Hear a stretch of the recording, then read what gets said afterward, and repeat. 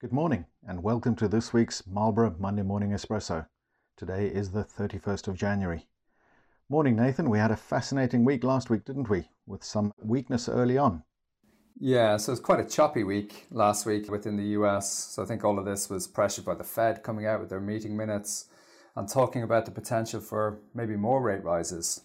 Sorry, when you say more rate hikes, the market had previously been pricing in perhaps 3 hikes that had been signalled from the last minutes. Jerome Powell really opening the door to more than that, right? Yeah, so he didn't rule out more rate rises than 3. And what you have now is the market is actually pricing in 4 rate rises. And then some participants, such as Goldman Sachs, believe that we might actually get 5 rate rises. Yeah, so fears that the Fed is still behind the curve, still letting inflation run riot without doing enough. On the other hand, we did see a rebound in markets later on in the week, especially on Friday, as we saw some earnings come through. Apple in particular delivered strong earnings. We also had Visa coming out with strong earnings. So far, well, it's still pretty early in the earnings season. We're only about a third of the way through, but 3/4 of companies delivering earnings ahead of expectations. Yeah, so we saw some really good earnings coming out on Friday. So if we look at Apple specifically, their revenue was up 11%. It was 123.9 billion. And that's just for the 3 months to December. So some really good numbers there. Share price was up 7% and the market was up as a whole. As you mentioned, Visa. So we saw some strong moves from Visa as well. So beating analysts' forecasts, and the stock was up over 10% on Friday. The story continues to be one where companies seem to be able to turn the strong economic growth recovery that we're seeing into reasonable earnings. So economic growth, as I mentioned, coming out stronger than expected. We saw numbers out of the US, the Q4 economic growth numbers, 6.9%, and that took the overall annual figure for 2021 to 5.7%. Really strong numbers. The forecasts, though, are for growth to moderate slightly from here. So we are seeing the impact of the ongoing supply chain bottlenecks bring down their forecast. So global economic growth forecast for next year is 4.4%. That's down from a previous 4.9%.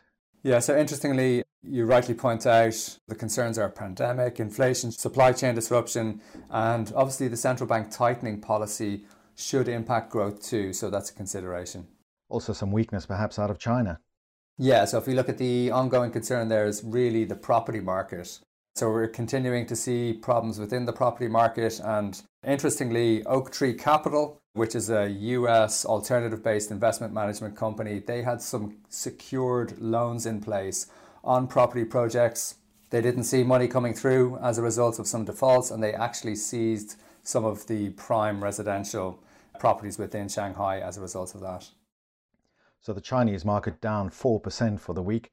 It's Lunar New Year this week, and so the Chinese market closed all week.